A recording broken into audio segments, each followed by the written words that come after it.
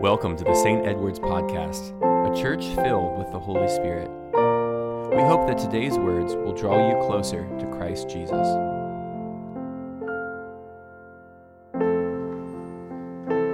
The fourth best-selling individual book of all time is The Hobbit by J.R.R. Tolkien. The story gives the account of a short, hairy fellow named Bilbo, who is a human-like creature called a hobbit, and he travels with a band of dwarves to face the evils of a dragon named Smaug. And after their struggle with Smaug, Bilbo travels back to his homeland, which is called the Shire.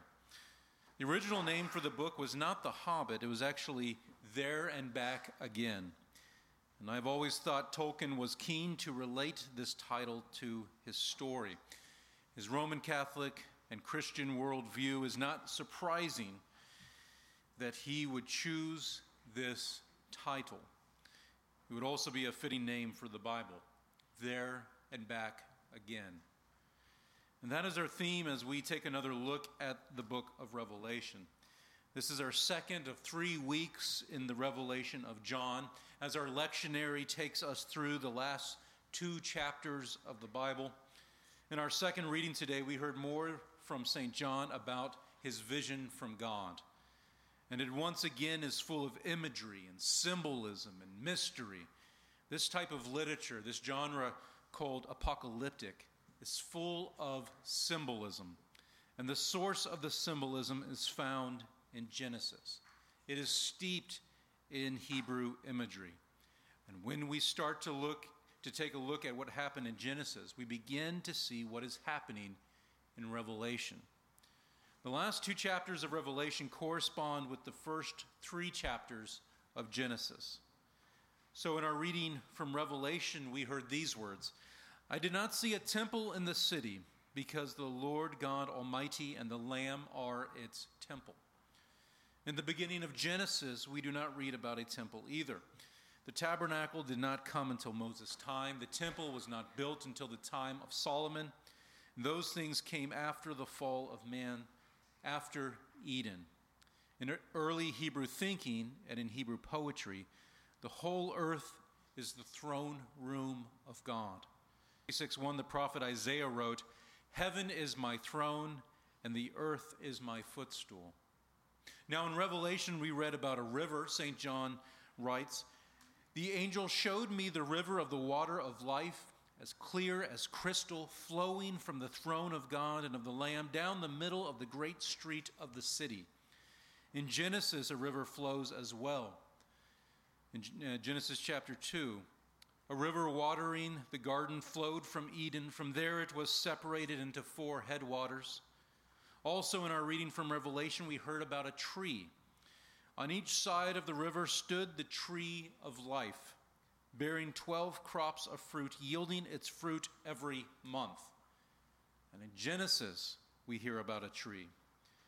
Genesis chapter 2, the Lord God made all kinds of trees grow out of the ground, trees that were pleasing to the eye and good for food. And in the middle of the garden were the tree of life and the tree of the knowledge of good and evil.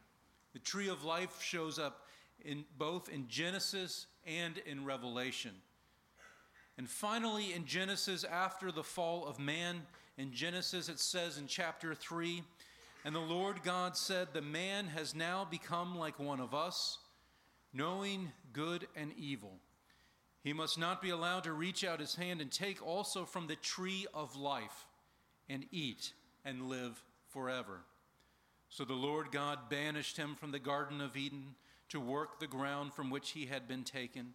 And after he drove the man out, he placed on the east side of the Garden of Eden cherubim and a flaming sword flashing back and forth to guard the way to the tree of life." When humanity sinned, they were cast out of Eden, away from the presence of God. They were not allowed to visit. The gate of sorts or flaming sword guarded the way. The tree of life was forbidden. In other words, eternal life was removed.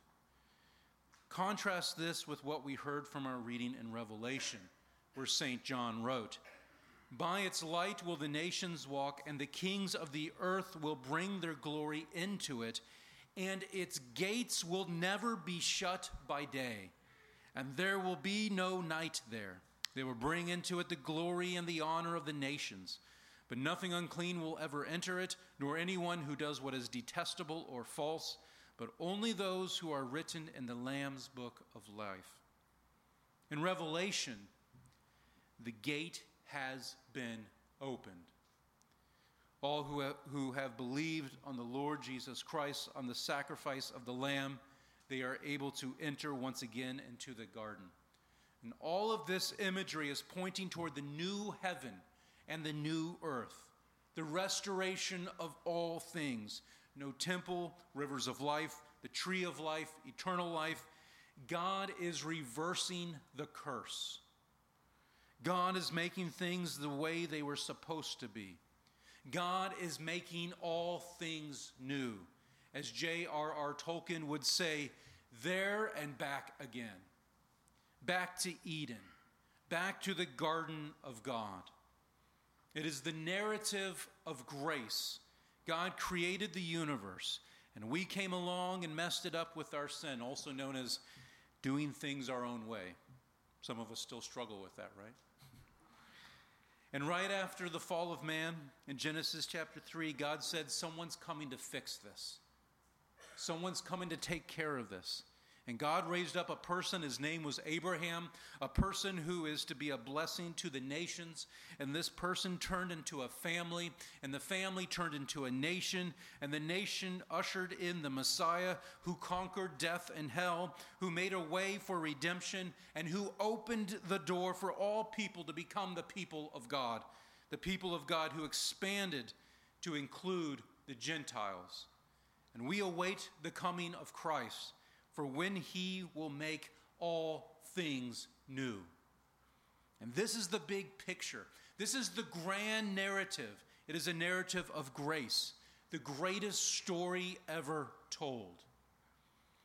And once again, we can turn to Tolkien, who wasn't able to hold back his own conviction of this narrative, of this story.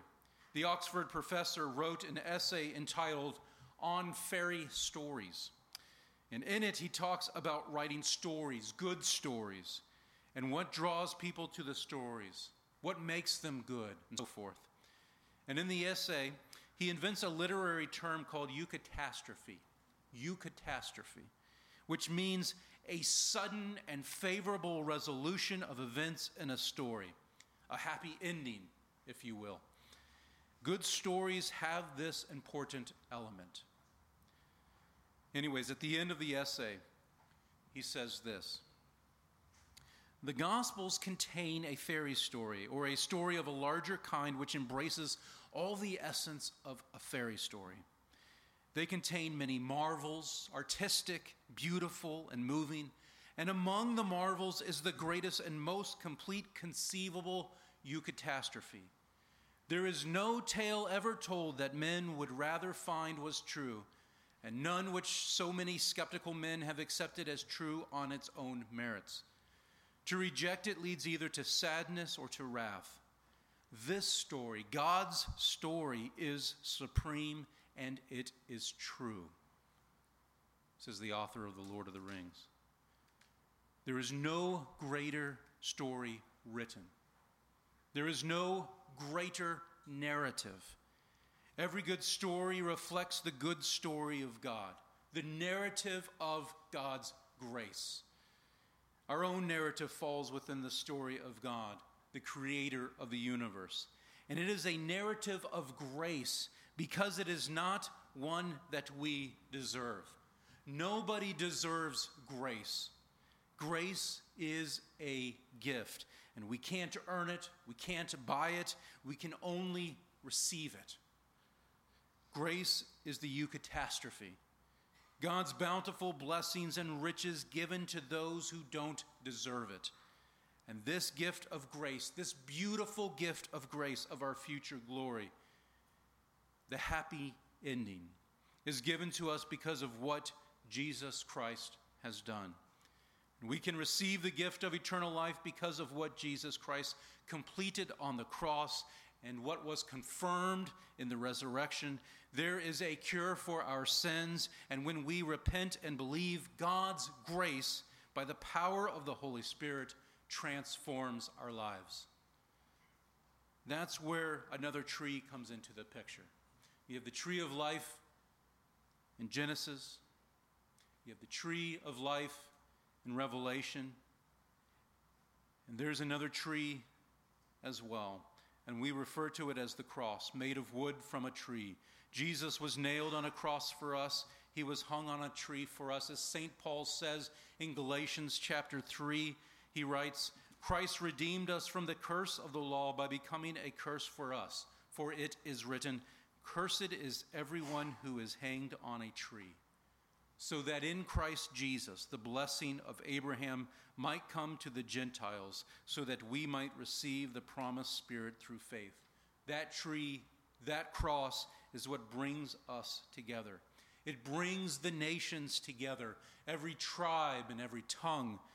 In the new heaven and the new earth, there will be a tree of life, as we read, through the middle of the street of the city, also on either side of the river, the tree of life with its 12 kinds of fruit, yielding its fruit each month. The leaves of the tree were for the healing of the nations. Jesus came to heal his people, to heal the nations, that every tongue would confess that Jesus is Lord. The Bible is a grand narrative of grace, grace for us. For it is by grace we have been saved through faith, and this is not from ourselves, it is the gift of God. The grand narrative of grace is why we can take comfort in Christ's words today in our gospel reading, as he said, Peace I leave with you, my peace I give to you. I do not give to you as the world gives. Do not let your hearts be troubled, and do not let them be afraid. You heard me say to you, I am going away, and I am coming to you. We can take comfort because he is coming back to set the world at rights by the power of his grace. And grace not just for us. Grace for us to share to the world around us. May we declare the good news of the return of Jesus Christ in this grand story of grace that is wrapped up in the revelation of John. And let us say with St. John today, Come, Lord Jesus, come. Come quickly, Lord. Amen. Thank you for joining us in this conversation today. We will continue to pray that our teachings are impacting you for the kingdom of God. If you'd like to learn more about our community, you can find us on stedwardsepiscopal.com or on Facebook. And of course, we'd love for you to visit us in beautiful Mount Dora. May God's grace fill you as you go in peace.